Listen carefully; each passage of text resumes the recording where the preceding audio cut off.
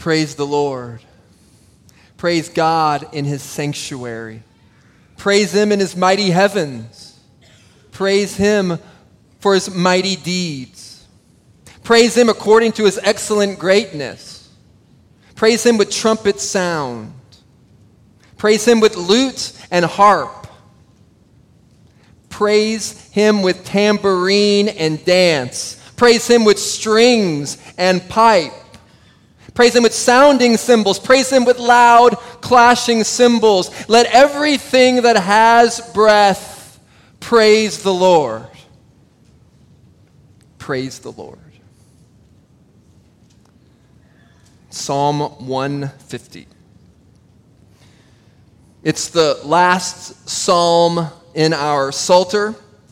And all throughout the Psalms, there's 150 of them, from Psalm 1 through Psalm 149, most of it gives us some instruction regarding praise. But we notice something different in Psalm 150. There's really no instruction. It lacks descriptive praise. It's as if the psalmist is saying to us, just do it. Just do it. Just praise God. He's admonishing us here.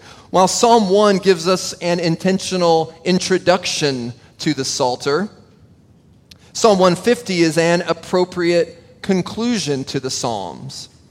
Over the next 2 weeks, Pastor Benoit and I will be preaching a short 2-week series on finishing well and starting well. Next week, Benoit will preach from Psalm 1. He'll challenge us to look ahead to 2019. That psalm is filled with instruction to prepare us for devotion for the upcoming year. But before we look ahead, we want to look back. It's easy for us to look ahead, isn't it? January is famous for New Year's resolutions, making plans for the new year. These are fine, goals are good, but how often do we look back? We want to finish 2018 well, and to that end, we want to spend some time in Psalm 150 today. Now, our psalm begins and ends with the same phrase, praise the Lord. It's a literary device called an inclusio. It's where the first phrase or idea and the last phrase are identical, or at least very similar. The point of that literary device is to say that not only are the beginning and end about that one subject, but everything else in between. And so what that means for our psalm today is that the whole psalm is about praising the Lord. Now, it doesn't take a rocket scientist or a literary genius to understand that when you walk through the psalm, because the psalmist is so explicit. Every single phrase, every single verse starts off saying the same thing. Praise the Lord, praise God, praise Him, praise Him, praise Him. It's all throughout the psalm. Each verse starts with that admonition. To praise means to acclaim, to rejoice, to respond in thanksgiving to something or someone. It's an expression of appreciation. We praise the Lord because of our appreciation of Him. It's our response to Him. And the psalm exhorts us to praise the Lord always. It's always time to praise the Lord. There's never not a time when we should praise God. I was reminded this week of a story I heard recently. It was the story of a preacher who owned a horse. And this preacher was selling his horse, and there was a man who was interested in buying the horse. But the preacher said, before you buy it, I need to tell you something about my horse. My horse doesn't respond to normal horse vocabulary. It responds to a more spiritual vocabulary. So when you tell my horse to giddy up, it won't understand it. It won't go. What you need to say instead is praise the Lord. You tell the horse to praise the Lord, the horse will start walking and start galloping. Same thing if you want the horse to stop. Doesn't use the normal language, whoa, it won't get that. If you want your horse to stop, you need to say amen. You say amen, the horse will stop. Those are really the only two commands you need to know with my horse. Praise the Lord And amen. So the man thinks this is fine. He buys the horse, pays for it, gets on the horse, and then rather gently and tenderly says, "Praise the Lord." And the horse starts walking. The horse starts galloping along. Everything is going fine until a rabbit starts darting across the path and scares the horse. And the horse turns in the other direction and starts sprinting as fast as he can towards a 100-meter cliff. Now the man just got on his new horse. He starts freaking out a little bit, says, "Whoa!" But of course the horse has a different vocabulary. Well, the horse keeps getting closer and closer to the cliff, and right before the horse falls off the cliff with the man remembers and says, "Amen!" And thankfully, right at the edge of the cliff, the very edge, the man can even look down, the horse stops. Now the man is just sweating. He is sweating profusely. His heart is beating so fast. And then panting in relief of the situation, the man just raises his hands and says, "Praise the Lord."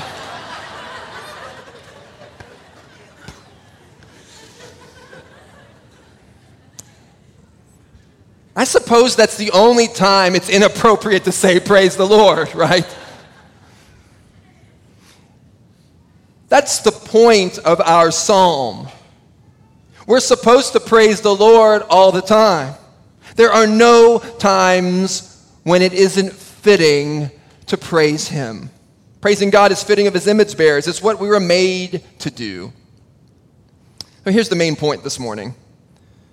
Praise the Lord always and everywhere for what He's done, for who He is, and with all that we have.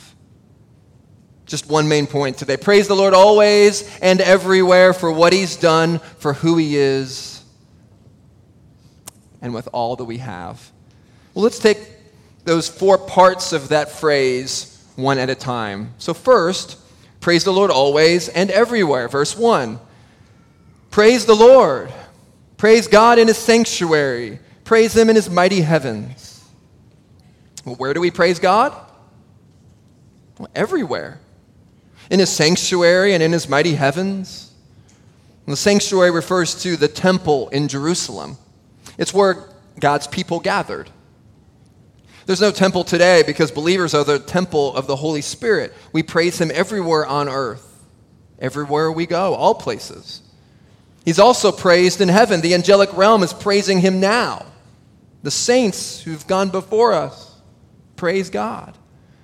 God is to be praised in the heavens where He reigns, and on earth that He created, in which He also reigns. He's to be praised everywhere. Our goal in life is to praise Him. Now, what we're to do on earth for a few years is what we'll do for millions of years. It's what we'll do forever in eternity. Our life now is really a preparation for our life in heaven. Now, earth is the pre-season for the real season. It's the dress rehearsal for the main event. Our lives are the pre-game for the big game. Our lives are the preparation for the life to come. That's what this life is all about. That's why you exist. As Pastor John Piper has famously said, missions exists because worship doesn't. That's our goal for the nations, that they would worship God. It's our goal for our own lives, worship. It's why we were made. It's why we were created, to praise Him. Now, our goal as a church is not that our church would be built up. It's not that our ministry would be made much of. Our goal in ministry is that people will worship and praise God. Psalm 46, that God will be exalted in all the nations, that He will be exalted in all the earth. Psalm 67, our hope is that the nations will be glad and sing for joy. We were made to praise God. Well, for what are we to praise God for? Well, praise the Lord always and everywhere for what He's done, for who He is, and with all that we have. So let's look at that second phrase. We praise the Lord for what He's done. Why do we praise the Lord? Look at this first part of verse 2. Praise Him for His mighty deeds. Well, church, we're about to embark on 2019, but before we get there, we have to look back and give God the praise that is due. We have to praise God for what He's done. We praise God for creation. We praise God for our very lives. Did you know that God holds your life in his very hands? He gave you life. He sustains your life. And if he stopped for but a millisecond of sustaining this earth in your life, you would cease to exist. You woke up this morning because God woke you up. His mercies are new every morning.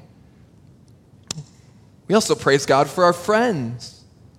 Our friends are a gift from God. We praise God for our parents and siblings, for our spouse and kids. We praise God even for our trials. That may sound counterintuitive to you, but God is always doing more in our trials than we can see with our eyes. He's sanctifying us and conforming us to the image of his Son. He's strengthening our faith. He's encouraging others.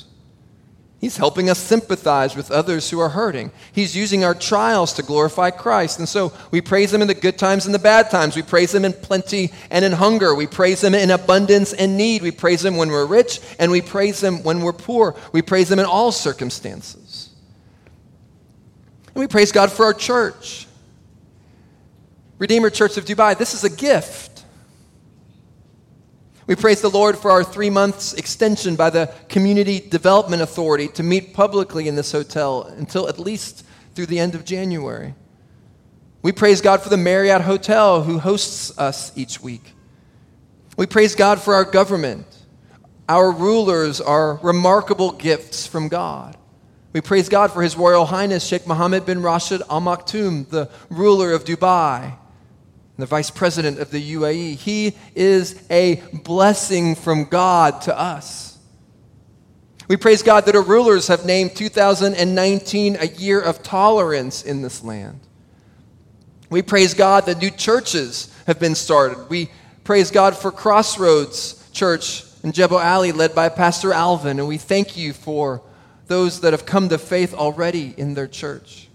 We praise God for City Bible Church, which was launched a few months ago, led by Pastor Marwan in Beirut, Lebanon. We praise God for the work in this land. We praise God for Dr. Eric Zeller and Trey O'Rear and the Gulf Training Center team. We have over 70 students studying theology and Bible every week.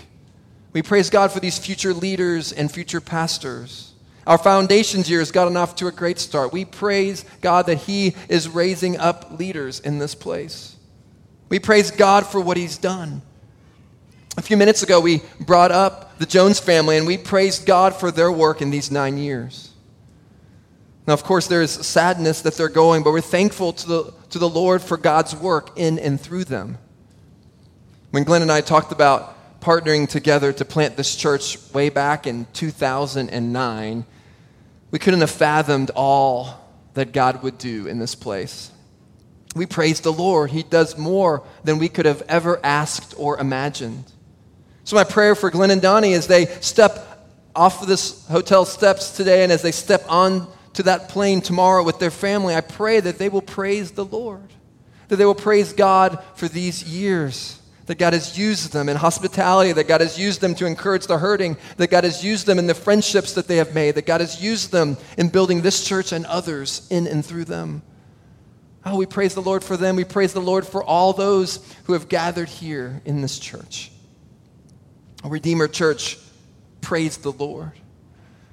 I could be up here all day and all night, and we could try hard to list all the ways that we can praise God, but we would never be able to exhaust the list because there's so much that we can praise our great God for.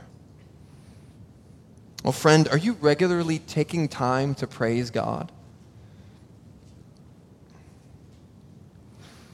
Well, here's one way of considering this. What do you think about when you have nothing you have to think about? What do you think about in the down times when you're alone at the end of the day? What goes through your mind? What do you think about when you're lying in bed at night? Now, of course, there are headaches and hardships, but normally when your mind settles and there's empty space, where does your mind and heart go? Do you praise God? Are you thankful to God for what He's done in your life? Are you a glass half full kind of person or a glass half-empty kind of person. Maybe you always focus on the health, relationships, money, and freedoms you don't have. Do you live a life of praise or a life of ingratitude? Do you proclaim or do you complain? The ultimate antidote to a life of ingratitude is to praise the Lord for his greatest act, the act of redemption. You Christians are not glass half full people because our cup overflows with God's grace. Well, Christian, what's the greatest act of God you can praise him for? Of course, it's the cross of Christ. We all rebelled against God. We rejected him. We rejected our Creator. We told him we knew better than he did, and we tried to live our lives our own way. We wanted to have nothing to do with him, and we gave our lives to sin. Adam and Eve did that, and you and I do that. We deserve death and judgment. But God so loved the world that he gave us his one and only Son. Jesus, God in the flesh, came to us. This is what we've been celebrating here on Christmas, is that God came to us, that Emmanuel has come, that God came to save his people from their sins. This is what Jesus did on the cross. It wasn't just a crucifixion. It wasn't just a death. He took upon God's wrath. He took upon our sin upon himself. Oh, fellow Christian, we can't forget this. We deserve the curse, but Jesus took it. We deserve death, but Jesus died. We deserve to face God's wrath, but Jesus faced it. It was there on the cross that the greatest of all exchanges took place. We should have been there. Well, praise the Lord. Praise the Lord that God provided a way of escape for us. Praise the Lord that Jesus took the penalty for us. Oh, fellow Christian, praise the Lord for what God has done in saving you. And if you're here and you're not yet a follower of Christ, we're so thrilled that you're here. You're invited back anytime, but we pray that you would see God for who he is, that you'd repent of your sin and trust in Jesus to save you, and that you would join us in praising God for this wonderful act. Well, praise the Lord always and everywhere for what he's done, for who he is, and with all that you have. Let's look at that third phrase. Praise the Lord for who he is. Look at the last part of verse 2. Praise him according to his excellent greatness. We praise God for what he does, but we also praise God for who he is no matter what he does. We praise him simply for who he is. He's glorious and holy. He's perfect and loving. He's powerful and all-knowing and everywhere. God is supreme over all things. He is supreme over every square centimeter on this planet. There's not a desert or a sea that he doesn't have dominion over.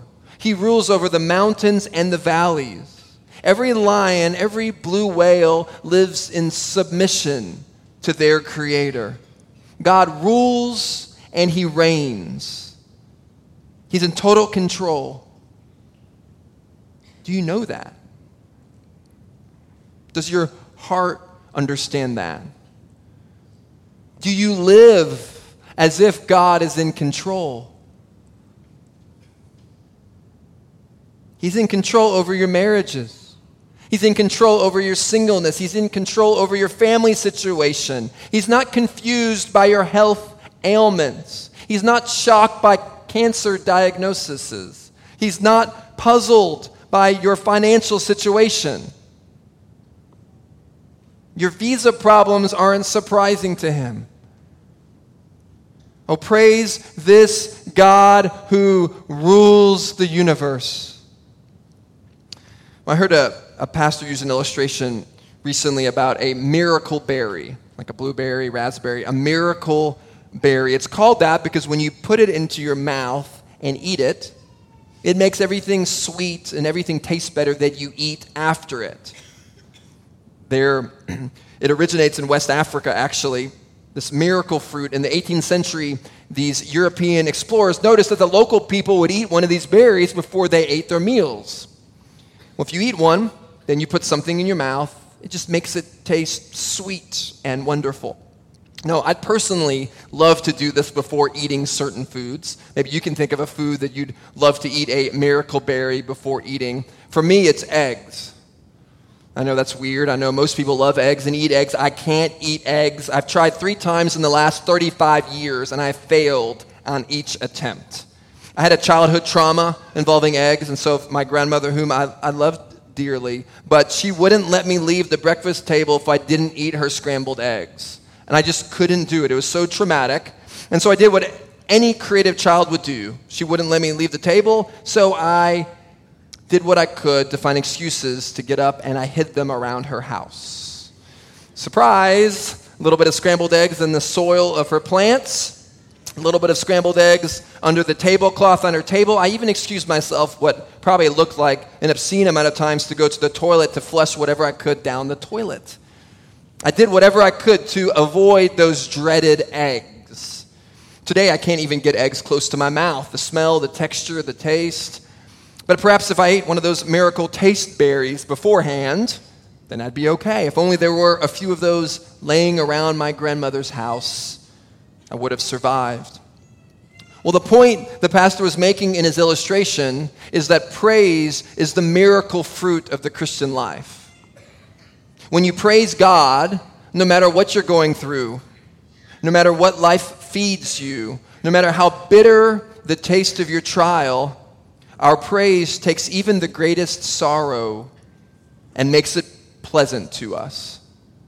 Praising God puts everything in perspective, and though life may be bitter at times, we're able to see God's sweet providence behind everything.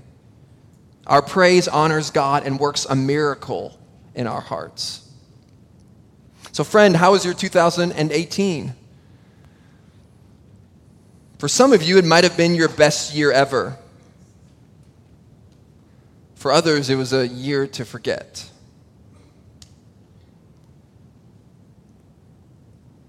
But remember, God is the same yesterday, today, and tomorrow. God is loving. He is love.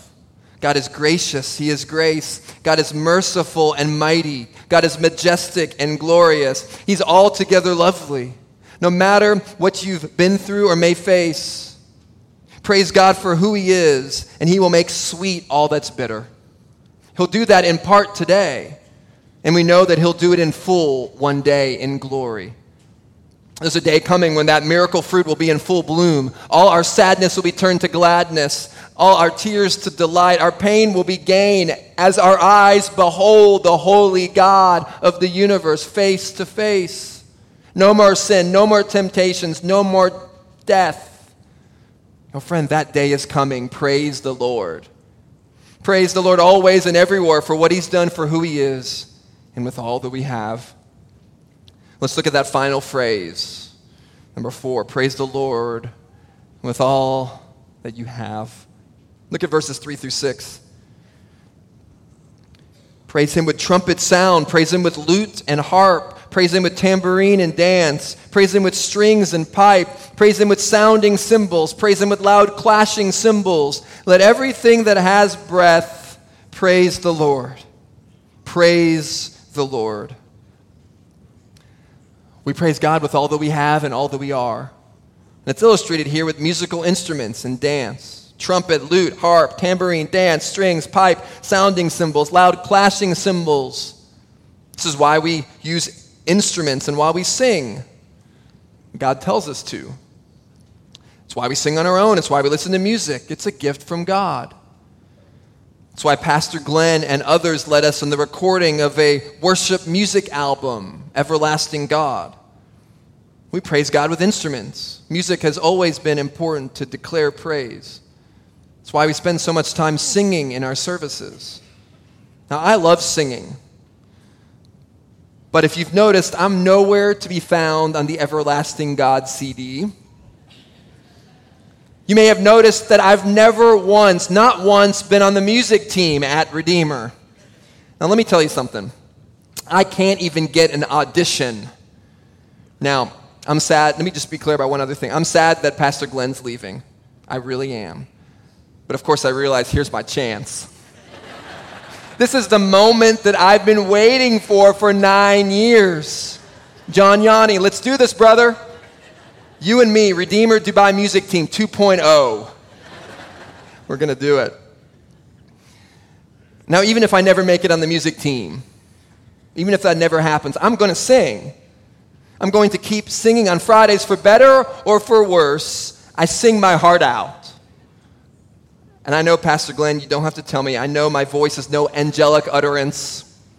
I know. But it's okay. I'll sing loudly anyway. I've heard it said the reason we sing is not because we have a great voice. The reason we sing is because we have a reason to sing. The reason we sing is because we have a reason to sing. We have a great God. We have a God who has saved us and a God who has brought us into relationship with Him. We have a great God.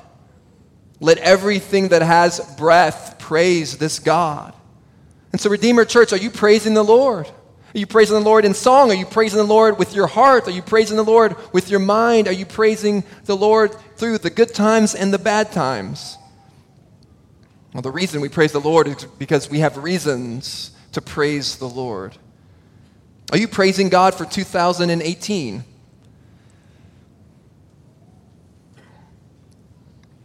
Well, praise God for this past year. Take time in the next few days, before you look ahead to the next year, before you write down goals or aspirations or resolutions, take time and look back and give God the praise.